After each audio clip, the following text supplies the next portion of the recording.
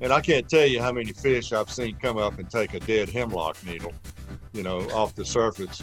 And I, I'm sitting there trying to mash the hatch and everything else, and the fish just came up and ate a dead leaf. It's a really cool creek. I've had some really difficult days. It can be a super, super tough river to fish, but I've had some really, really spectacular days out there too. So I think that's my second one, would be Abrams Creek. Abrams is number one for busting your butt, right? One of the things that a friend of mine, who is probably the best fly fisherman I've ever known in my life, his name's Henry Williamson. He lives up in Sky Valley, Georgia. And Henry says, watch every back cast and then make your forward cast. Don't just pick it up, throw it behind you. 3, 2.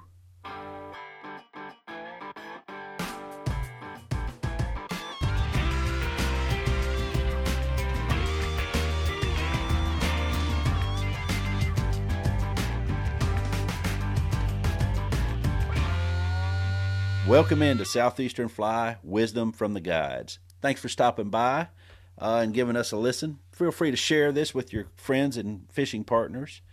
The contest for the Bag of Swag continues for the Wittiest 5-Star Review. The Wittiest 5-Star Review wins the Bag of Swag. And we've got a lot of stuff in the Bag of Swag that we're going to be giving away. We've had several entries into the contest. We've got a few new ones this month. I'm going to highlight 3 of them. We've got fly fishing expert Connor, which I'm not so sure about that name, fly fishing expert. I'm not sure if he really is or not, and I have a feeling I know who this is. His entry's going to be tough to beat. I'll just be real honest with you. Pete 3957 had a real nice review, as well as N. Van Rees. He had a really, really cool review. Anyway, it's the Wittiest 5-Star Review. We're going to put all the reviews starting in August in front of a panel, folks that don't have anything to do with this show so far, and they're going to be the ones that picks who gets the Bag of Swag.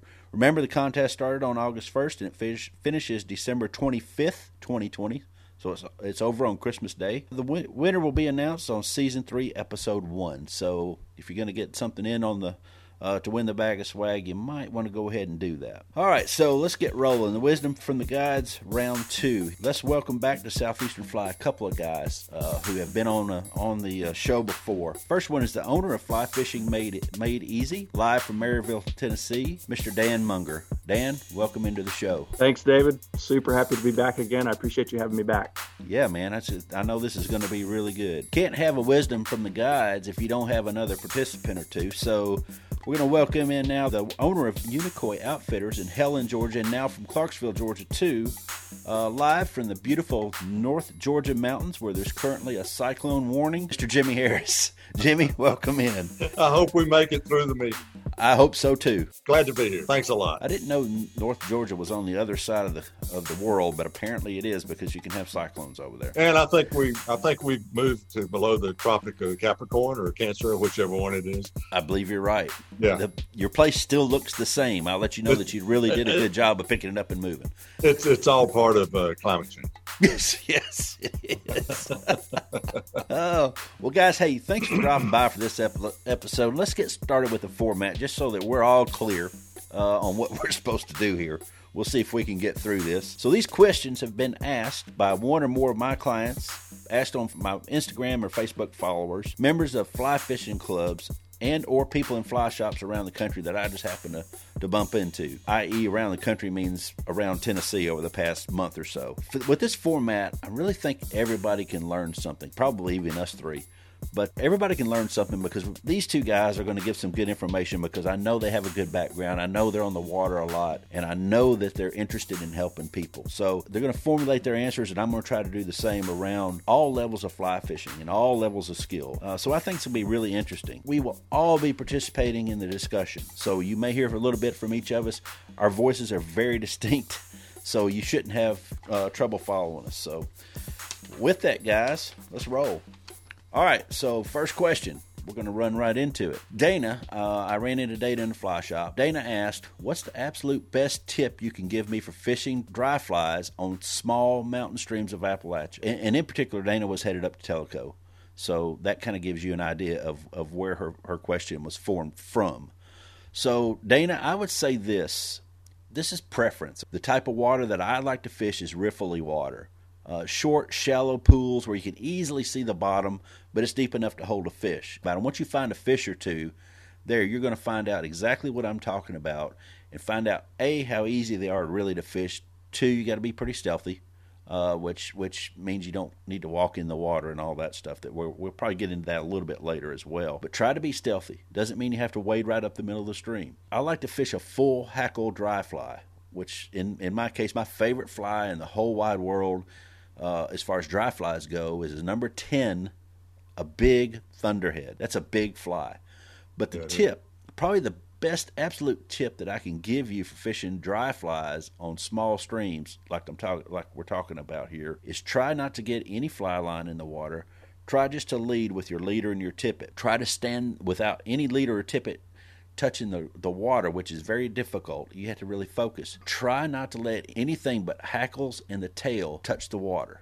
So you're leading, you're kind of following that fly with your rod tip up level, probably 90 degree or a little more at some point, and you're trying not to let anything but the dry fly itself, hackles on the front, tails on the back, touch the water. Of course, the hook's going to be touching the water as well. That's kind of I can do that a lot of times. I used to be really good at it whenever I lived in Knoxville and fished the Smokies and fished Tellico and fished the Hiawassee quite a bit and the Clinch a little bit, although those are a little bit different types of water. But my absolute goal, the thing that I really wanted to focus on, was making sure that a lot of fly line wasn't touching the water, making sure that I could keep that tippet off the water if I could, if I was in the right position. So that, I think, would be my answer to that, is tails and hackles. That'd be the only thing to let touch the water, which is very difficult, takes a lot of focus. So I know that the streams in North Georgia are very similar to like Tellico in a lot of ways, and the Great Smoky Mountain National Park in a lot of ways. So Jimmy, if the streams are up there in North Georgia are pretty close to that, can you kind of give us an idea of what your answer would be for the best tip you can give for fishing small dry flies on small mountain streams?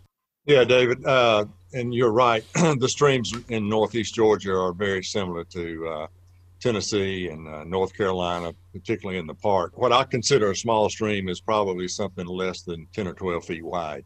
Yeah. A lot of rhododendron, mountain laurel, blowdowns, that kind of thing. So it can be a challenge, but it's all part of the experience, and it's all fun. I like you, and my number one piece of advice is, don't feel like because you're on a small stream fishing for small fish that you have to fish small flies. As I tell a lot of people, these fish live in streams where there's not an abundance of food. And as a result, my comment is they bite first and ask questions later. If they see something coming downstream, and I can't tell you how many fish I've seen come up and take a dead hemlock needle, off the surface. And I'm sitting there trying to mash the hatch and everything else. And the fish just came up and ate a dead leaf. So you don't have to fish tiny, tiny flies, because the fish are in constant survival mode and looking for something to eat. If they can get their mouth around you, you can catch. I think a big thunderhead is a great fly, as is a parachute Adams. My favorite fly probably is a royal trude.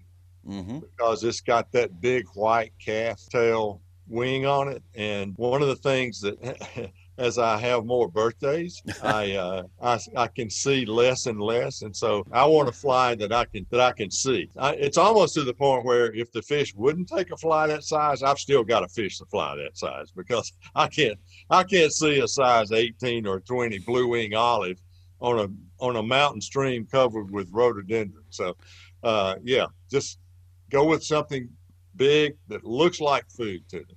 I think that's wise right there. Yeah, we've got a young guy that just started guiding for us, and one of the tests we have is they have to go out with Jake Darling, our shop manager, general manager. They have to go out and kind of out fishing, he says, and so we knew that this guy loved small stream. And so that's what we did. Jake took him to small stream. He'd never been on this particular stream before. And he pulls out a hopper pattern. And proceeds to just whack them out. I mean, yeah, not a giant hopper pattern, not a a tarantula or a Chernobyl ant or something like that, but a hopper nonetheless. Now, in all honesty, in that environment, they probably have never seen a grasshopper. Yeah, Grasshoppers right. are around meadows and open fields and things like that, not in the middle of a rhododendron thicket. But they thought it had legs and it looked buggy and it was floating on the surface, and they took it. Just don't handicap yourself by feeling like you got to fish tiny flies for tiny fish, that kind of thing. Yeah. And those bigger flies, and I'm an advocate for bigger flies because I'm like you. The more birthdays I have, the harder it is for me to see that little stuff. You're eventually going to get out of that nice placid riffle, or that nice long deep run, and you're going to get into some rougher water. It's much, especially in some of the more quicker running water around rocks and stuff like that, where you're going to be trying to guide the fly through. Eventually, you're going to look away from the thing. You want to be able to look back and find it right away. And if it's not there, you'll know that it's not Set there. the hook. Set the hook, right. And rule number one is if you look away, set the hook. But we don't always do that, of course. But right, the fish know though. Yeah, they know. I know. Yeah. I think sometimes I'll turn my hat sideways so they think I'm looking away. And sometimes you get a bite that way. I'm kidding. I don't do that. I really do that. I'm sorry, I do. If it's really slow, I'll do that. So I think we hit that one pretty good. What do you think, Dan? Yeah, that's wise stuff there. And I definitely am an advocate for big flies. And I think what's interesting about what both of y'all said is that it's really hard to not only see when you get a strike, but it's really hard to fish a dry fly as well if you can't see it. So keep that thing floating high. Yeah, that's super good advice. Well, let's move on to question number 2. So Jim asked this question, and Jim made it into this episode twice somehow. I'm not sure how Jim did that, but he had 2 really good questions. His first question is, I recently started fishing the southern Appalachian Mountains. So he didn't really tell me where it was he was fishing. Fishing is good, which we should all say that, right? And I enjoy being away. Other than the fishing, what do you like most about fishing the mountains? And I'll take the first crack at this one. So I love fishing the mountains. I don't get to do it nearly as much as I used to because now I'm in Middle Tennessee, and it's hard really to find enough time to get off to go over there, just to be real honest. And whenever it is time, it's kind of wintry, and the next thing you know, it's the next season, and we're guiding again and all that. One of the things that I really enjoyed whenever I was over there was all the other stuff that you get to see. So the old homesteads, the old plows, the old meadows, the old cabins, the old barns, like up in Cades Cove and in Cataloochee, the old churches. So I really started as I was, when you're driving somewhere, a lot of times you'll pass by something like that, and on the way back out, sometimes you'll stop, sometimes you won't, but eventually you'll start looking into that sort of thing. So I don't know if either one of y'all have ever read the book Our Southern Highlanders by Horace Kephart. Has anybody read that book? No? I have not. But I know Horace Kephart was very influential in establishing the Smokies. Yeah, the Great Smoky Mountain National Park. Yeah, he gets a lot of credit for that. There were some other folks that are involved in it as well, but he gets a lot of credit for it. Right. So this book is about the Appalachian people and the mountains and the history of the people, the history of the mountains, the history of the way of the people, where they came from. So Scotland, that sort of thing. He even delves into the language, and living around the Appalachian Mountains, you'll catch on to some of that language. He has devoted a whole chapter of the language of the mountains. He even goes in and he talks about some of the courts and the how do I put this, the slant of the court and how people could buy their way out of certain things and shootouts. And there's a lot of history there of the courts and the lawyers. He goes in a little bit into making moonshine and that sort of thing, and how the deputies, the revenuers would find people that are making moonshine up in these little creeks that we like to fish today. So I think that reading that book gave me a different insight on where I was fishing. It also made me go look at different places that I probably never would have gone to. Cataloochee is a prime example of going up even further into Cataloochee after I read his book, and he talked just a little bit about kind of the area. He was from Bryson City, so he was kind of spent quite a bit more time over there on the eastern side of the park, but he also delved into the western side.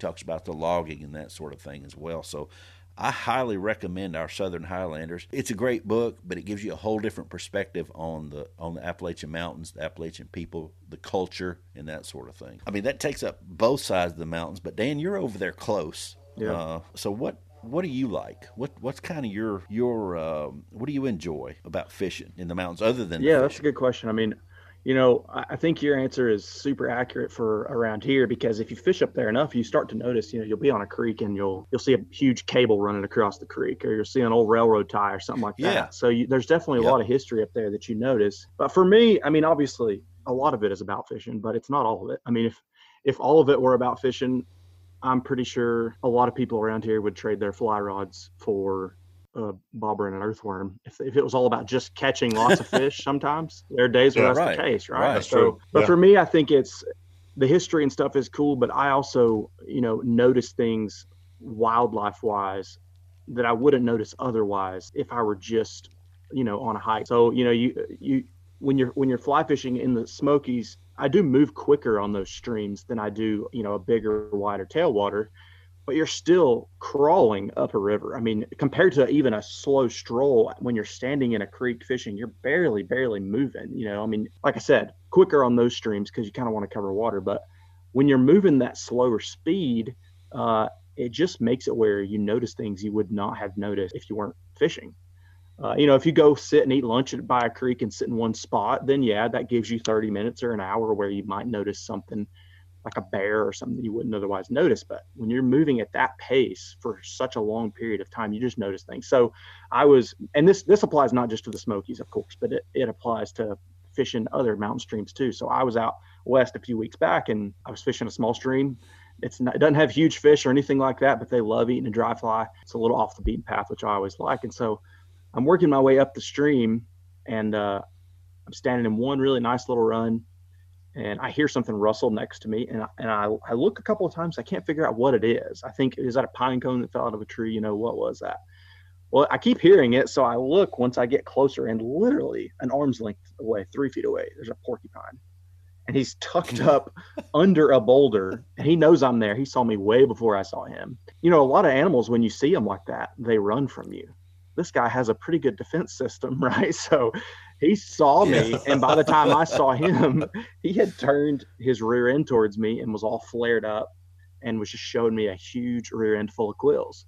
And he would literally, I played peekaboo with this porcupine. I mean, he would sit there, I would sit there and fish and look back at him. I would hear him move. He would turn around and look around the corner of the rock to see if I was still there.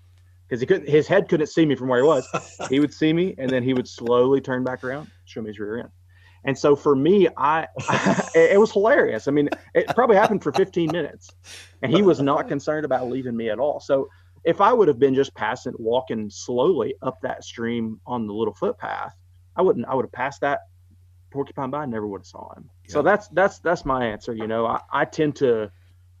I tend to be a little, I have a hard time slowing down sometimes, especially for someone like me that's, a little twitchy sometimes. For me to be able to slow down and notice those things, it's really cool because I just, wouldn't notice those things otherwise. I've got a friend that I call him the Army angler. So when he gets in the river, I mean, he wades right up the middle of the river too. He catches a lot of fish, and I don't know how. But he, well, I'll be darned. Look who came in. I've been texting with her for about the past 5 minutes. Hey, guys. Looky there. Hey, Susan. Hey, Susan. How's it going? Good. Y'all look familiar. Hey, we were just talking about a friend of mine that's kind of like an Army fisherman. He gets in the middle of the stream and he keeps moving. Like he'll cover 3 or 4 miles of stream, I swear, every time he goes fishing in a day. He doesn't slow down for anything. He just dabs everywhere that he thinks is going to be a fish. But yeah, he never sees anything outside of the river. He would never see a bear. He would never see Sasquatch. He would never see a squirrel. He would never gets in the zone, huh? Yeah, exactly. And he's moving so fast that he just doesn't see anything. Well, hey, I've been sitting here texting guys with Susan here for about the past 5 or so minutes, and I thought, well, let's just bring her in here. So let's welcome in the owner of Southern Brookies, author of Thrasher's Fly Fishing Guide, an essential handbook for all skill levels. She was my first guest on the very first episode of Southeastern Fly. She's my friend, and I'm proud to call her my friend. So please welcome Susan Thrasher. Susan, thanks for stopping by. I know you got a little bit of time. You had the sound effects. Cheers. Yeah, Yeah, there we go. Thanks, Dan. I'm here for you guys. So, hey, Susan, we were just talking about this. So, you've done Wisdom of the Guides. You did the very first one of those as well. You have a lot of firsts here. So, we're on question number 2. And a guy named Jim. Jim had 2 questions out of the 5 that we're going to talk about today. This is the first one that Jim asked, and I will get your take on it because I know it'll come from a completely different point of view than the 3 of us. Jim's question is, I recently started fishing the Southern Appalachian Mountains. Fishing is good, and I enjoy being away. Other than the fishing, what do you like most about fishing in the mountains? Well, I don't get to fish in the mountains that often. So when I do go, I typically go to a place that I know pretty well, and that's up around the Townsend, Tremont area, up around there. And so, just thinking about other than the fishing, that's what he asked. Mm-hmm. Well, the first thing that pops into my mind is that I know that's pretty close into Gatlinburg. And so the Donut Fryer is probably the very first thing that I think of that I absolutely love. Have you ever been to the Donut Fryer that's in the village? I'll have to give the answer as not yet. You got to do that. So you got to get there pretty early in the morning, especially if they're on the weekends, because they have the absolute best cream-filled donut. They call it the manager special. It's amazing. So I've been going there ever since I was about 6 or 7 years old. Wow. So that's a long time. Wow. A long time. That's what, 20 years? Is that 20 years? Yeah, that's right. Thank you. See, I just love you. I can even remember getting for Christmas, we spent Christmas in Gatlinburg, and I got a microscope, a Sears microscope with slides, and we were there for the week. And so my Christmas present, we went to the Donut Fryer, and I went up the stairs and sat there with my hot chocolate and looked at my little slides on my microscope. I was kind of a geek when I was little. I have very special memories. So, okay, moving on. Other things, let's move on up the street a little bit more towards the park. And I'm kind of on a food track right now. So I would have to say also the Peddler, because I love the Peddler Steakhouse. They have the greatest salad bar that, in fact, I'm wondering now what they're doing, if they're even doing salad bars, with the virus and all. But if you ever have a chance to eat at the Peddler, make sure that you just take a little extra time, wait for a seat at the window so you can take a look at the stream as it flows by. I'm always looking to see if I see any fish come up. But they have smoked oysters on the salad bar, which are absolutely delicious. Oh, man. Yeah, they come around with their peddling all of the different steaks, the cuts that you can get. Anyway, that's fabulous. So those would be my food choices. Okay, other things. That's probably not what he was thinking about, but other things I like besides the fishing. That's what we're thinking about now is the food. Food's pretty important, yeah. Yeah, I already ate dinner and I'm hungry. I think probably when my first thought, besides the donut and the steak, even if I've got all of the equipment that I need and I don't even need any more flies, I'll always stop in at Little River Outfitters anyway, just so I can give Daniel a hug and maybe Byron if he's there. And, it's a special occasion if I get to see Paula. But I usually try to stop into Little River Outfitters. So that's fun. But getting into the actual fishing piece, or the other than fishing that's fishing related, I think probably fishing in the mountains, one of the things I love is just the hiking, to get from place to place. Once you're finished with a day of fishing in the mountains, I mean, you really feel you've got that good kind of tired. It's not the tired you have sitting at your desk, looking at a computer all day. I mean, it's the tired where your knees and your muscles are aching from all the climbing over boulders and trying to keep yourself from falling in and hiking up a couple of miles to find the brookies. So I think, that's another one. You kind of get you double dip a little bit. You get the fishing part, but then you also get the exercise, too. And hiking around the Smokies, it brings back a lot of memories for me, just the smells and the sounds, because I've been going there since I was a kid. So there's some nostalgia, I think, that's associated with it. But there's something about, the sounds of the water that's falling over those boulders. I love hearing that. There's something about the wet, around on the moss and the smells. I just love that, the colors, of the deep pools, and just the way, especially now, the way the leaves and all, in the fall, how you can look down and see all the orange and the reds, which another favorite is reflected in the brook trout.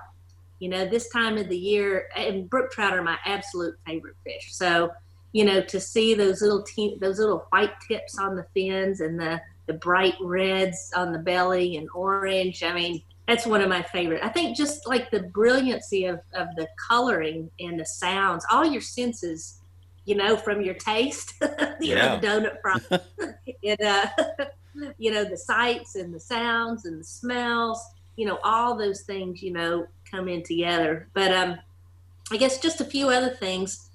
Being mostly a tailwater fisherman, I'm used to a lot of long casting. And the nice thing about fishing in the Smokies is you really have to change some things up. If you try to cast like you do a long cast, even a 20-foot cast, in the park is too long. And so you really have to stop and change things up a little bit. And it's challenging, especially if you don't fish there that often, it can kick your rear end sometimes, So you really, I think just remembering that you don't even have to have much fly line, 5 or 6 feet out of your rod tip. You're casting mostly leader, which is why I like to Euro nymph a lot. I'm a big fan of Euro nymphing, and it works perfectly there. I love the bow and arrow cast. That's where, if people aren't that familiar with it, it's just where you hold your fly carefully at the hook bend, point up, and you just rear back, and put a deep, deep bend in that rod. And it's amazing how you can shoot that thing underneath all the rhododendrons and anything that's leaning out over the water. And probably, even though it might be the smallest fish of the day that I catch, if I catch one on that bow and arrow cast, that's probably the one that I'm going to remember the most, because I really had to execute it perfectly to keep from being in the limbs, or the bushes. And then when they come up to sip that fly, it's amazing. Which, speaking of, I don't get to dry fly fish that much. And you can pretty much count on being able to, unless you're going in dead winter, you can pretty much count on being able to find some dry fly action.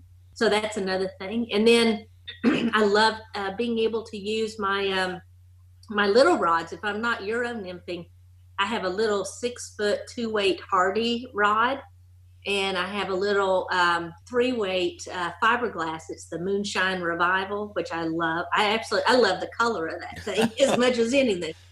But, it gives me a chance to be able to fish those little rods where I typically wouldn't. So, there's a whole package of things that I like other than just the fishing. I don't know. Is that kind of what you were thinking? Yeah. So we're all hungry. I checked. The Peddler's open. They've got a few restrictions, but the Peddler's open. And you were talking about casting under that, using the bow and arrow cast to cast under that rhododendron. To me, and I don't want to move into the fishing too much because that wasn't the question, but I will say this, that casting that dry fly on a bow and arrow cast, number one, you're right, keep the point of the hook up. That's critical. If you've ever pointed it down, you'll know right away that's the wrong way to do it. But it's about solving the puzzle. Everything up there is kind of a puzzle when you get into the fishing, and I think it's important that you learn. It'll teach you different techniques. If not, you'll end up passing up a lot of good water and a lot of opportunity. So solving that puzzle is a big thing for the fishing part. So all it takes is, though, I don't know if you've noticed this. This works for me. If I can break the ice and just hook one fish, it's like the confidence level, just skyrockets, and they're like, okay, I do know what I'm doing. It helps with timing a ton too. The fish in the Smokies have a different timing, it seems, than a lot of other places. So once you can get that, if I personally go fish somewhere else and then I go back to the Smokies, I'm usually off a little bit. I'm usually a little late.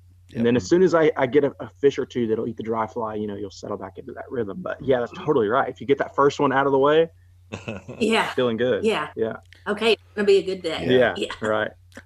Yeah. Exactly. If you go out west and fish cutthroats, it takes you forever to get back in the rhythm when you get back in the Appalachians. 100%. Yeah. Mm-hmm.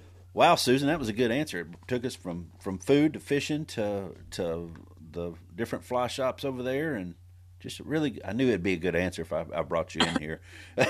Well, fishing in the mountains is always on the top of my mind. So, if I can get out there to do it, again, those are the first things that roll into my mind. Okay, I got to get that little, that short little rod out and going to see Byron. It's just all those things right in the list. So that was a softball question. So thank you. Well, they learned about the bow and arrow cast too, so I don't think it's all softball. Well, I know you've got some things you've got to do. You were telling me that you've got to get somewhere, so I appreciate you stopping in here and talking with us. Thanks for having me. It's so good to see y'all. We got to get out and fish. Yeah, too. We do, for sure. Was that an invitation? Wait. Got Jimmy's attention. Hold on. I got to ask, can you row a boat? I can. I've been in one today. Yay, then you're invited. All right, Susan. Well, I appreciate it. Okay. Right. See you Good later. to see you, Susan. Take care. See you. Have a good evening. Okay, bye. All right. Wow, she always gives great answers that come from a totally different perspective. Yeah. I love the donut fryer. You couldn't name a restaurant that today because the word fry has got such a bad Kentucky Fried Chicken doesn't even say they've got Kentucky Fried Chicken anymore. Yep. Yeah. So, but the donut fryer that's been there since she was a kid. Oh yeah. I used to go there as a kid myself. I grew up in North Alabama, but we would come up here to the Smokies once a year, sometimes twice.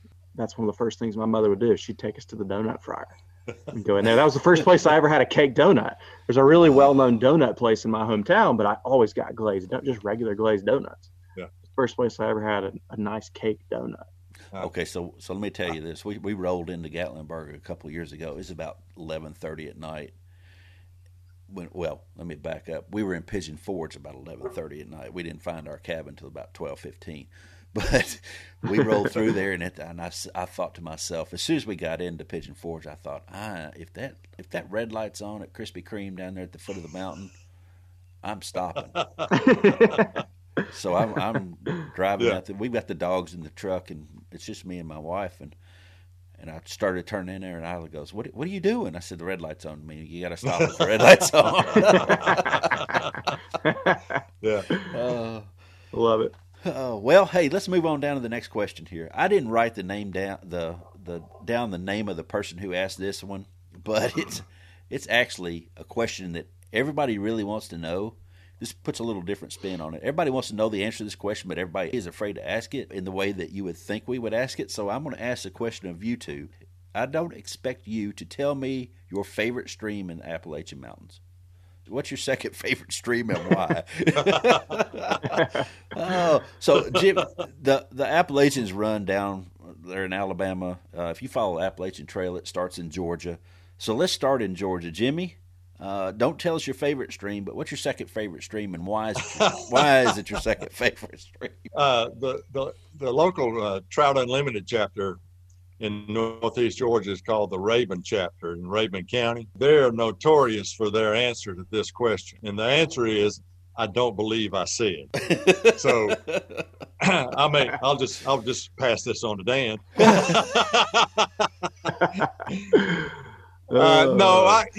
Gosh, this sounds crazy. I've got so many streams that I just love to fish.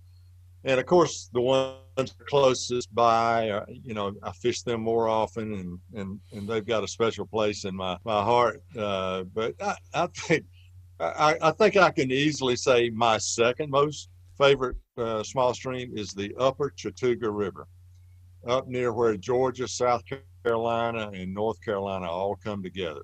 It's a place called Ellicott Rock, which was supposedly the surveyor marked Ellicott Rock, and they did. They marked the rock, but that was to discern where Georgia, South Carolina, and North Carolina all came together. But the upper Chattooga River, it's a little larger than most small streams that I fish. It may be maybe 20 feet across in places, and it's almost all wild brown trout. And if you're downstream from that area a mile or two, you'll get into some stocker rainbows that they stock them at the bridge a few miles downstream, and some of those will work their way up. But by and large, when you're up there, you better be in brown trout mode. It's just a very unique place to fish, and has some really interesting hatches up there, and which we don't get prolific hatches here in North Georgia. Most of the hatches that are prolific that people probably aren't even aware of occur at night. I didn't even know this till a friend of mine was working on his master's degree in fisheries biology from Clemson, and he was doing a radio telemetry study on the upper Chattooga. And he had caught a few wild browns and inserted radio transmitters in them, and he'd come in right before dark. And this is interesting. He knew where these big fish were, and he would watch people fish by them all day long. Oh, and he wow. knew that the fish was right under one specific rock, and it would come out right at dusk and feed all night. And then the next morning, right before sunup, went right back under that rock. Let people walk by him all day long. Nobody ever knew he was there. That's cool. That is cool. Yeah. That's really cool. But he was telling me we actually have some massive insect hatches. They just happen at night. I'm not one to spend a lot of time wading the Chattooga River in the dark. So I'm probably going to miss those for the rest of my life. But I know they're up there. Has anybody ever fished dries at night? I have. I don't know. I mean, I fished them when it was so late I couldn't see them, and you set the hook when you heard a fish rise. Right.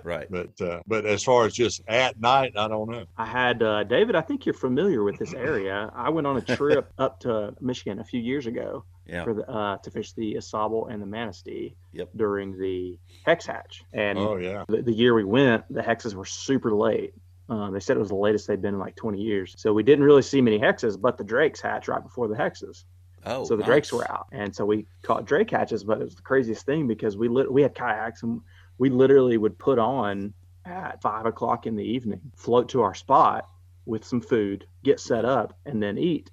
And then the bugs wouldn't start. You get some spinners that would come down. Of course, it stays light super late, so spinners are coming down. It's getting dark at 10, and then you have a new hatch of drakes. They don't come off till like 1 a.m. And so these guys were telling me about it. The guys I went with had been there a bunch, and they said, "Yeah, we won't fish during the day." And I thought, I'm going to fish during the day. And they said, "It's not worth it. Don't even worry about it." And I tried it, of course, and it wasn't worth it.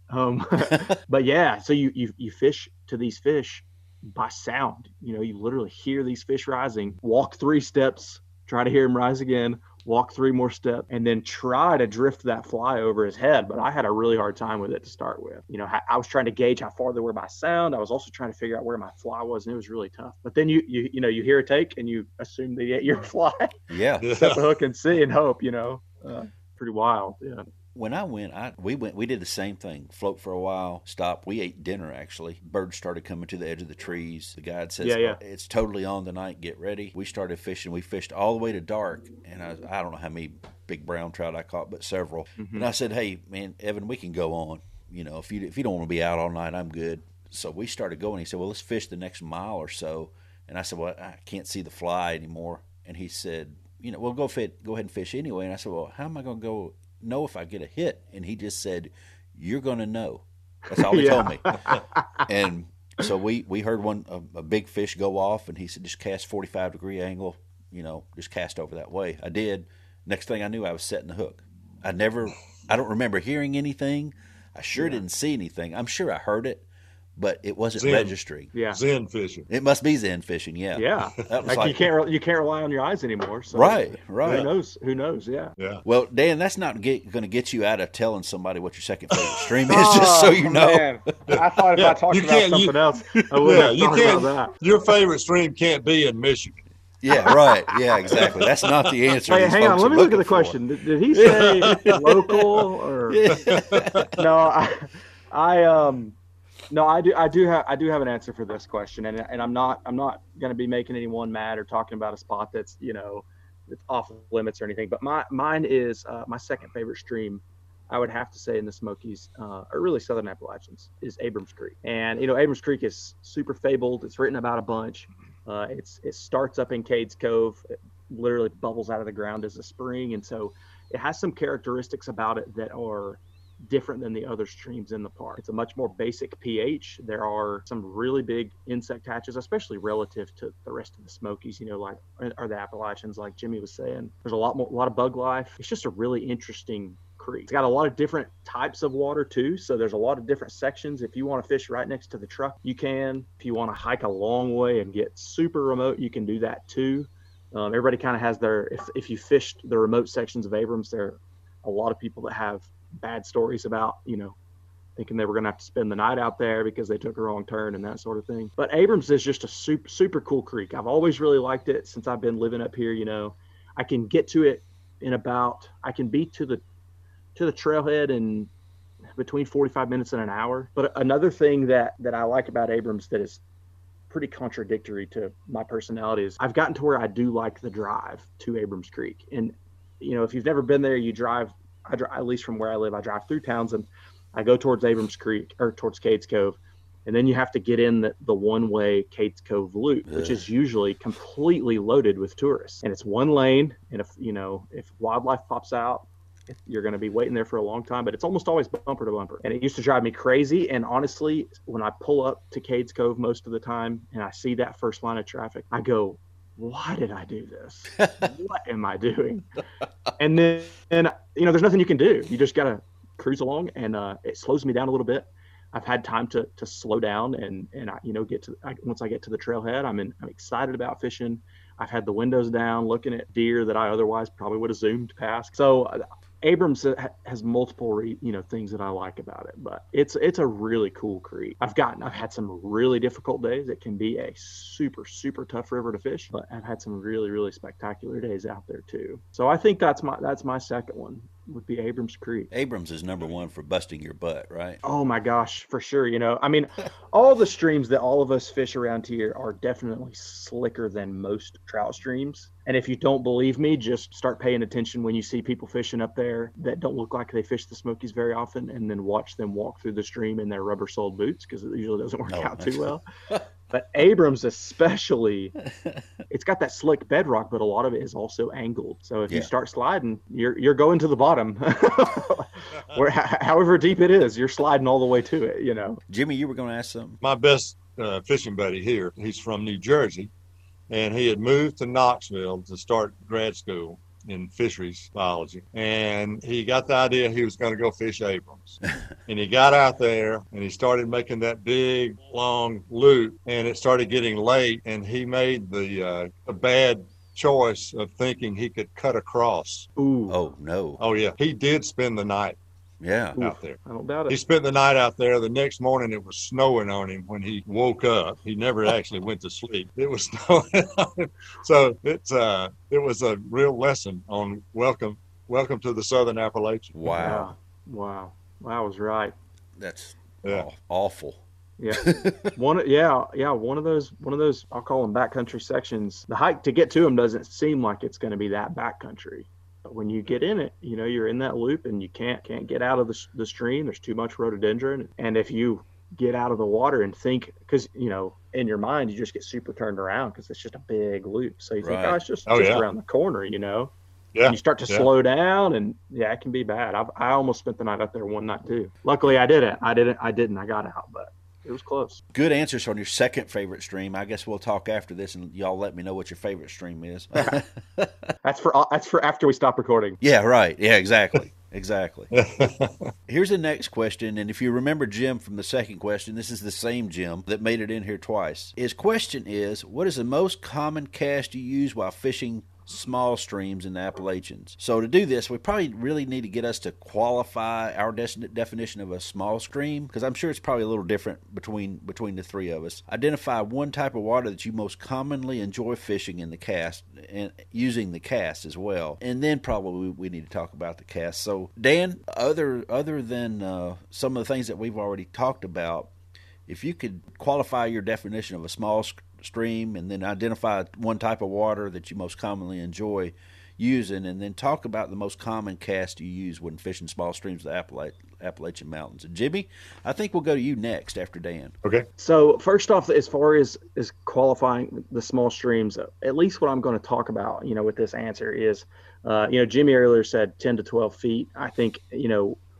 that's a really average size for the Smokies in the Southern Appalachians. But, this cast will certainly work on a stream that's the one I'm going to talk about it'll work on bigger streams, and it's going to be most effective on types of streams that are a little bit flatter, lower gradient than some of the other ones that you see in the Appalachians. So some streams are super high gradient, big boulders, plunge pools, and I love fishing those too. I love them all, but I find myself liking streams that are a little bit lower gradient, have a little bit more gradual riffles, and so this cast works super well on water like that. I will, before I say what it is, your point earlier about keeping all your fly line and your leader and your tippet off the water is 1,000%, I think, what most people do wrong in the Southern Appalachians. But if you're fishing a stream that's a little bit bigger for the Southern Appalachians, a reach cast, or I guess technically it's a mend, because it does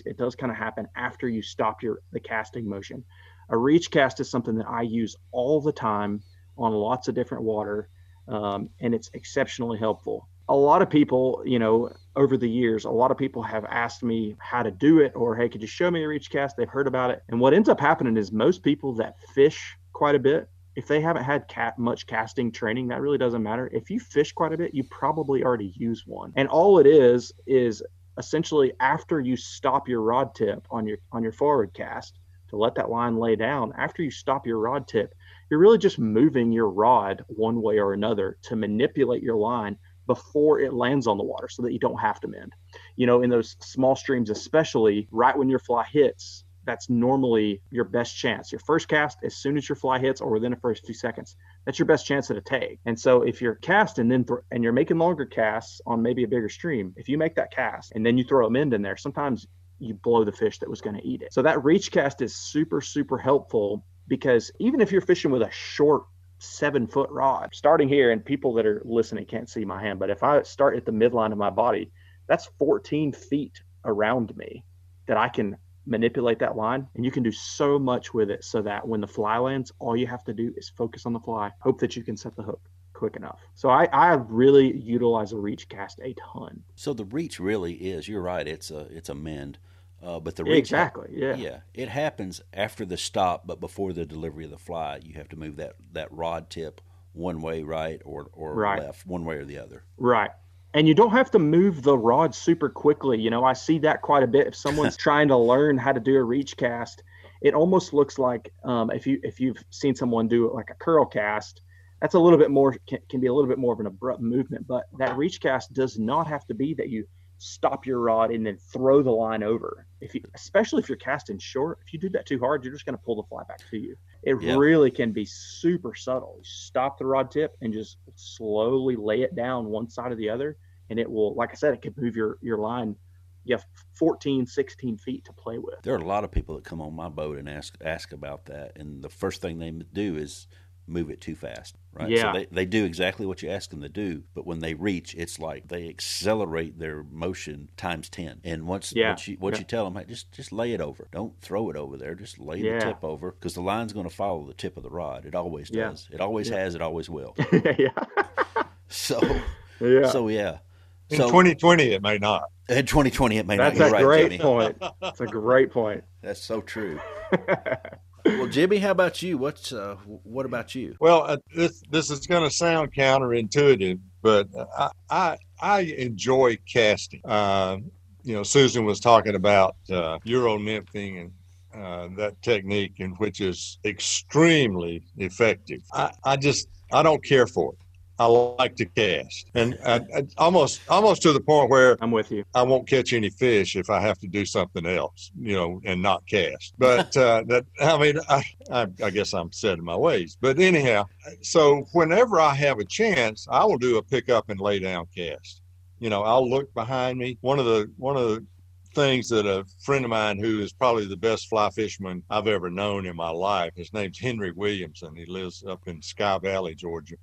And Henry says, watch every back cast and then make your forward cast. Don't just pick it up, throw it behind you. And then, so I don't do that on every cast, but I do it if I'm on a small stream where it's really tight and I've got to put my back cast through a real small opening in the trees behind me and then cast forward. So, and I'm not casting a long ways, I just pick it up, lay it down. So I do a lot more than that than most people fishing small streams probably do. But I'm guessing that the majority of the time I'm doing a roll cast or some modification of a spey cast, just real small, short cast, just making it work, making it, getting my fly to just lightly land on the water without spooking all the other fish and everything. But yeah, if somebody saw me, if somebody saw me casting, well, I have a good friend who's an FFF. He was a master instructor, and he was standing on the bank watching me one day, and I don't even know what I did, and I just heard him behind me say, "What the hell was that?"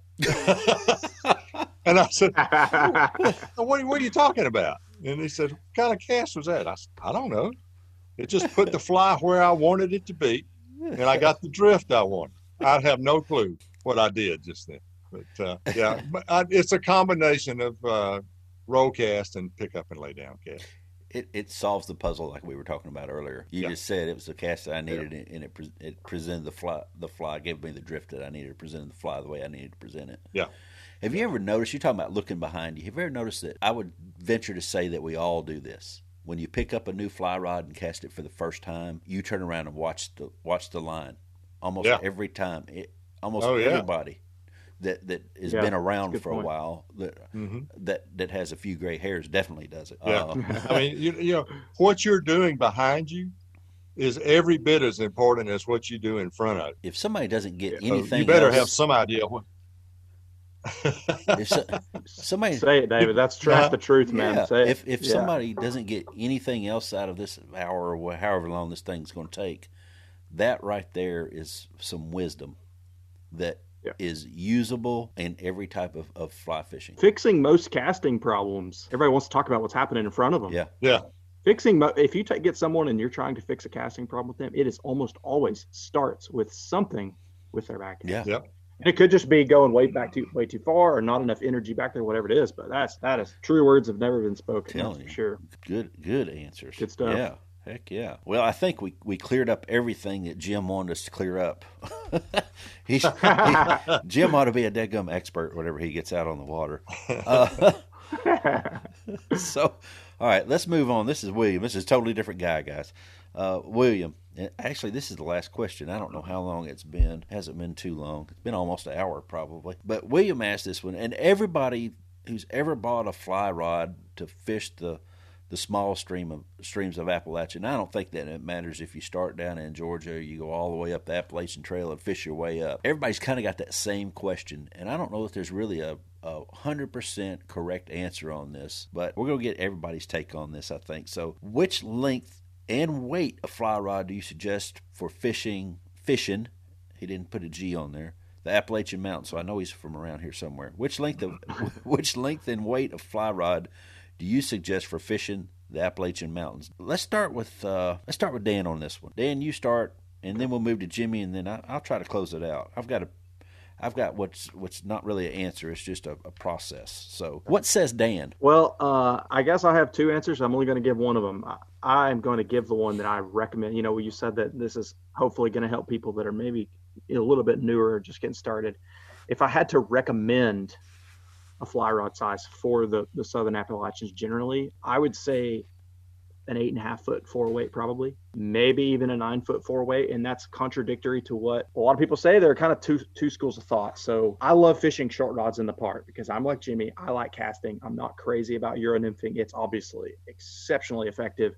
I just don't enjoy doing it that much. But learning to fish in the Smokies or in the Southern Appalachians, one of the main things is just convincing people to get closer to where they're trying to fish. If they get closer to where they're trying to fish and they can stay, subtle and not spooking the fish, if they can stay sneaky, that longer rod helps them reach over all those conflicting different speeds of current. So, one of the biggest objections to using an 8.5 or 9 foot rod is, Well, there are trees everywhere, and that's certainly true. And it's difficult to stay out of the trees in the Southern Appalachians, period. That's just part of it. But a lot of times, if you're comfortable casting a 7.5-foot rod or a 7-foot rod, and like Jimmy said, if you are using an overhead cast and you're able to look behind you and kind of plan your back cast, if you can do that with a 7.5-foot rod, you can probably do it with an 8.5-foot rod too. So I do think it gives you a little bit of an advantage to have a little bit longer rod. And then, of course, if you're just getting started with that 8.5-foot or 9-foot 4-weight, you could also use it on the tailwaters. You could use it for panfish. So it's a little more versatile, So I think that's my answer. I love fishing short rods. I have a 7-foot fiberglass rod that I love fishing up there. If I had to recommend one, that's what it would be. So there's no real, again, I don't think there's any right or wrong here. It's all about how you want to fish, and is kind of what I got from that answer. Mm-hmm. You can go about it a couple of different ways. Jimmy, what do you think? I shouldn't say that. If I'm fishing the Connell Lefty, I'm usually fishing an 8.5 or a 9-foot rod.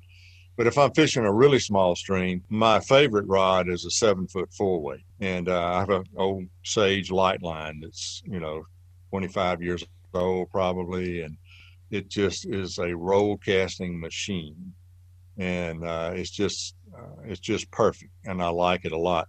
Now, in reference to what Dan was saying, particularly someone just getting into fly fishing and wants to experience a lot of the different types of waters you can get into, you don't want to tell that person who just bought an 8.5-foot 5-weight, you don't want to say, well, you really need to come buy a 7 or an 8-foot 4-weight for that. That's not necessary. You can fish a lot of those streams with that little bit longer rod, and it is about keeping your line off the water and make up for it by being stealthy and trying to get closer to your fish. Now, I also know some excellent Southern Appalachian trout anglers who like fishing 9-foot rods because they like to dap with it and stick their rod up under the rhododendron and just drop the fly right on the water. I will say this. I have some friends that gave me a Tenkara rod. I thought, okay, this will be fun for a small stream. And I went to one of my smaller streams. I was the most miserable human being on the face of the earth. Because, I had 11.5-foot rod in my hand, But I found out, we were talking earlier about the upper Chattooga River. It's the perfect place for a Tenkara rod.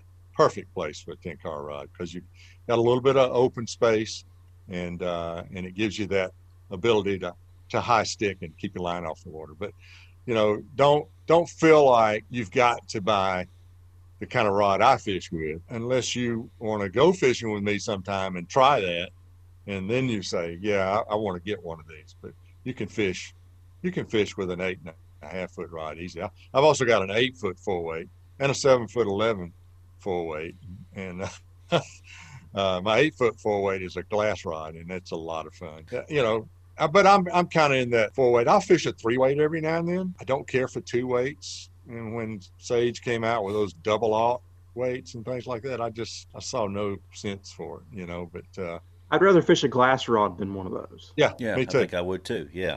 I'd just rather fish a glass rod if I'm going for that feel. Yeah. Yeah, that's a good point. And Susan was right. The new glass rods are just cool looking. Yeah. The colors look like they just go on forever. It's just they're beautiful. They're probably the prettiest fly rods that have ever been made. We're kind of like crows, aren't we? We just like shiny things. Yeah. Yeah. True. I'm the same way. Oh yeah.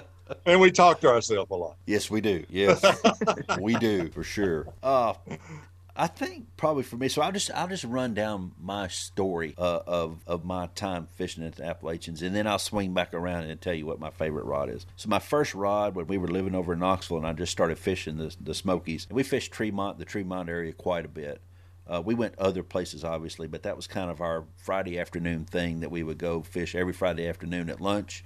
We would take off and go up to Tremont and fish up Lynn Camp or fish up Thunderhead or something like that. But I bought a 7-foot 6-inch Browning fly rod, and then I bought and it was a 4-weight, and then I bought a reel that I thought was correct for it, which was a 5/6 reel. So it was the wrong reel. That reel is still over there in the desk, has been unopened to this day, because a friend of mine came over as soon as I bought it. I was like, hey, come here, look at my new stuff, And I bought the right line. I just bought the right. He said, that reel is going to be a little heavy. It's probably not going to balance out. So being the type of person I am, I said, well, I'm going to keep that other one for a spare, and I'm going to run out and buy another reel. And I bought a 4.5 reel for that setup, and that served me the whole time that I was up in the Smokies when I lived there. Then I decided I needed a longer rod, so I bought an 8'6" 3 weight. So I could. That was about the time. So we would go back. I went back several times a year, and I bought that because that was about the time that I started finally figuring out that I didn't have to throw 50 feet, because it didn't and mix up all those currents and stuff. I went up to the O-Bay and I promptly broke that one day. So I bought another one, 8'6" 3 weight, and fished it. And I bought it. It was a TFO. I bought it because it had a warranty and the other rod didn't. So then I had a very wise decision if there's somebody listening that's just getting started. Yes. Yeah. Buy a rod with a warranty, Yes. people. Yeah. Amen, brother. I learned the hard way because the other rod had one of my favorite reel seats on it, and it was It was a great color. It was a real light reel seat, and it was like a kind of a light green color, and I loved it. I loved the look of it. I loved the feel of it, but I broke it up at the O-Bay on a fish, believe it or not, which probably means that I hit it with a bead head, and then it That's broke exactly on the what fish. it is. Yeah, Yeah. right. Usually I leave that part out and just say So my third rod that I bought was for fishing tailwaters around here. It was a 9'5" weight. I took it up to the Teleco, and a friend of mine asked me when I put it in the truck. He said, "What are you going to do with that?" And I said, "Well, I'm going to fish it at Teleco." He said, "Well, we're going up to the Bald. You probably want to take your other rod." I was like, "Thank you for that wise advice, old sage, but I'm taking this one." He said, "Well, you're not going to do any good with it because it's too long." And I said, "Well, I'm taking it anyway." So I took it anyway, and I caught some fish on it. The length matters as far as what you want to fish, but now I had proved to myself, well, I can catch it on the shorter length rods, and I can catch it on the longer length rods. And now I've got 11-foot 4 weight in the garage that's hanging up out there that I take sometimes as well. So now I'm getting even longer. But I think my favorite rod is that 8'6" 3 weight. So for me, for the dabbing, for the roll cast in the rhododendron, like Jimmy you were talking about earlier, I think it's maybe not the best rod, it's certainly not the worst rod, but it's the one that I like. And I think that matters more than so I'm comfortable with it and I like it. It totally matters. I mean, people need to find something they're comfortable fishing with, to have confidence that they can cast it. The fish don't care what your cast looks like. I mean, if you want to learn how to cast, go to Dan's school. Yeah. But the main thing is get the fly out there on the water and just feel comfortable about what you're fishing with. And one thing I've always wanted to do is just find a stick, like a flimsy stick, tie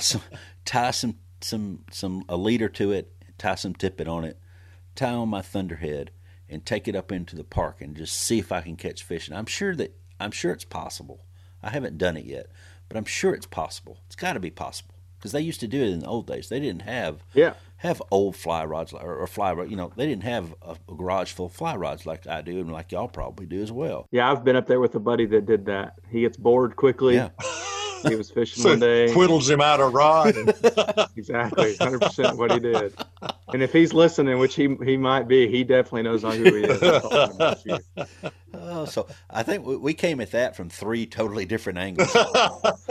Yeah, but which shows that you can do pretty much what you want. Yeah, there's not really a wrong answer. I mean, no, there's not. You wouldn't want to fish a 9'10" weight, of course, but you want to get somewhere in the ballpark of a small stream rod for smaller fish if that's what you're going after. And in Appalachians, the fish are generally a little smaller. There's some pigs up there too, but when you're fishing for them, you kind of know you are. Yeah. I think Jimmy's Chattooga story with the fish that everybody walked by. That came out at night or in the evening for the hatches. I think that's a prime example of there are some big fish there, but you just need to know which rock to fish under.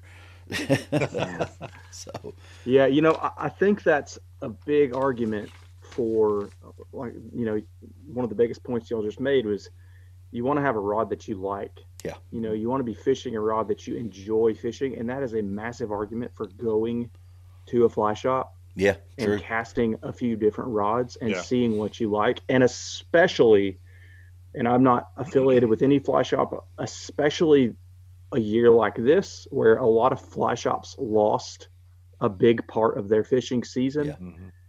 Go to a fly shop and cast those rods. And if you, I mean, shameless plug, support those fly shops if you can. Thank you. But it's just so nice to cast a rod. Yeah. Yeah. Jimmy's show. It was, No, it was a strange year. Yeah. it was, yeah. And it's just, there's never really been a year where the right when fishing season got hot, it was like, oh, you know, Yeah, We're not going to have it. Yeah. It's been canceled. Yeah. Well, and Yeah. Jimmy said something that just it seemed to roll right off his tongue at some point earlier was, hey, if you want to fish one of those rods, come fish with me and fish it to see if you like it. Yeah. You don't get those types of offers every day. So, Jimmy, I'll be down next Tuesday. I want you to bring everything with you so I can pick which one I want to take home. Okay. That's kind of the way I heard it, that you were going to let me fish them all and then give me one of them.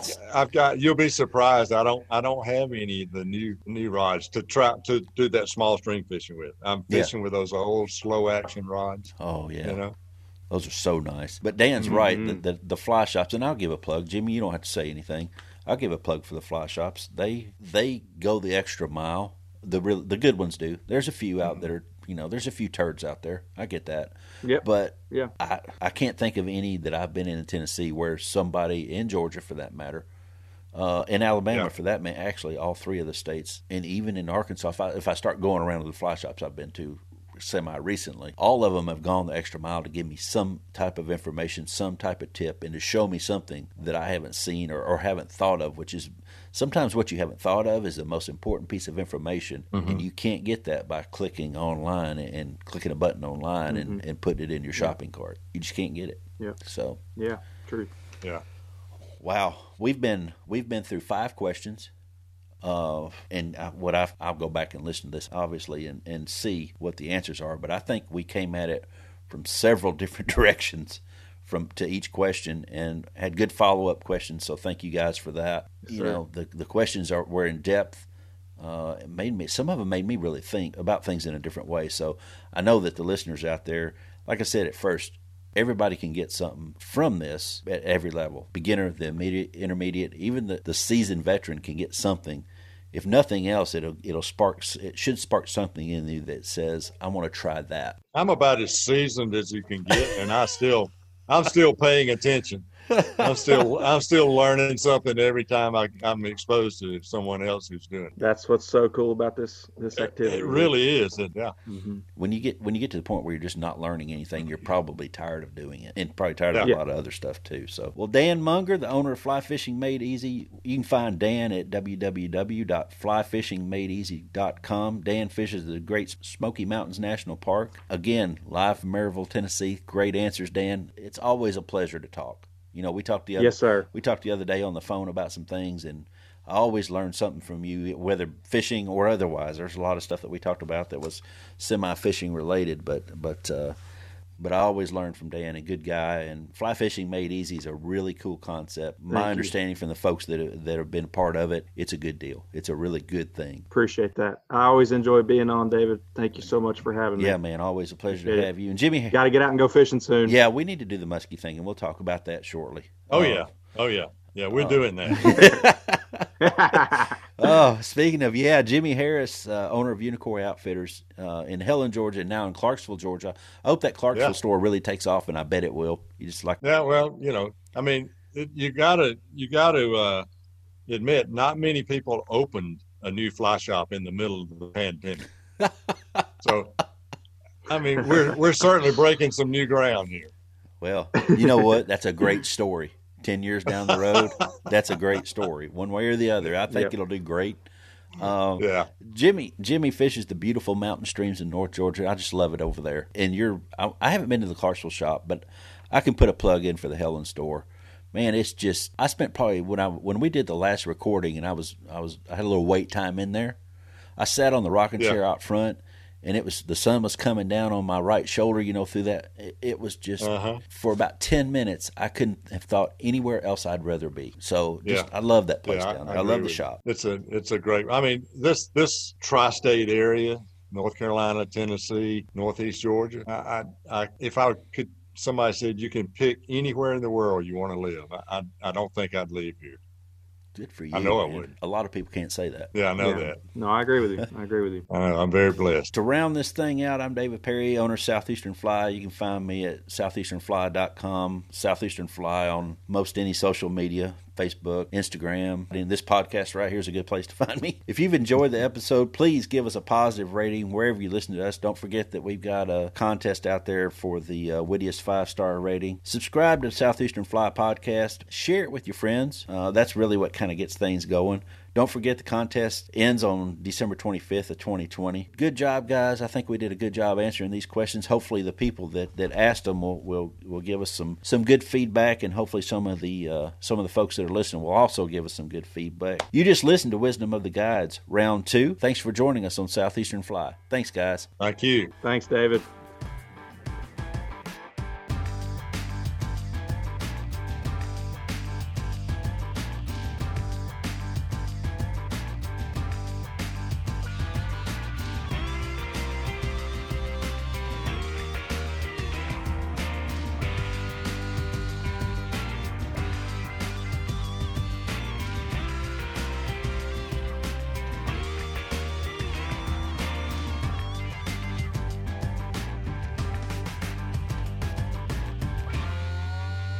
We're close. That's good enough. All right, that's the highlight of this one. Yeah. I mean, the audience is out there. They'll be out there thinking, those guys aren't coordinated Yeah. enough to cast a fly rod. right, exactly. Hopefully they can talk and fish better than what they can clap. All right, so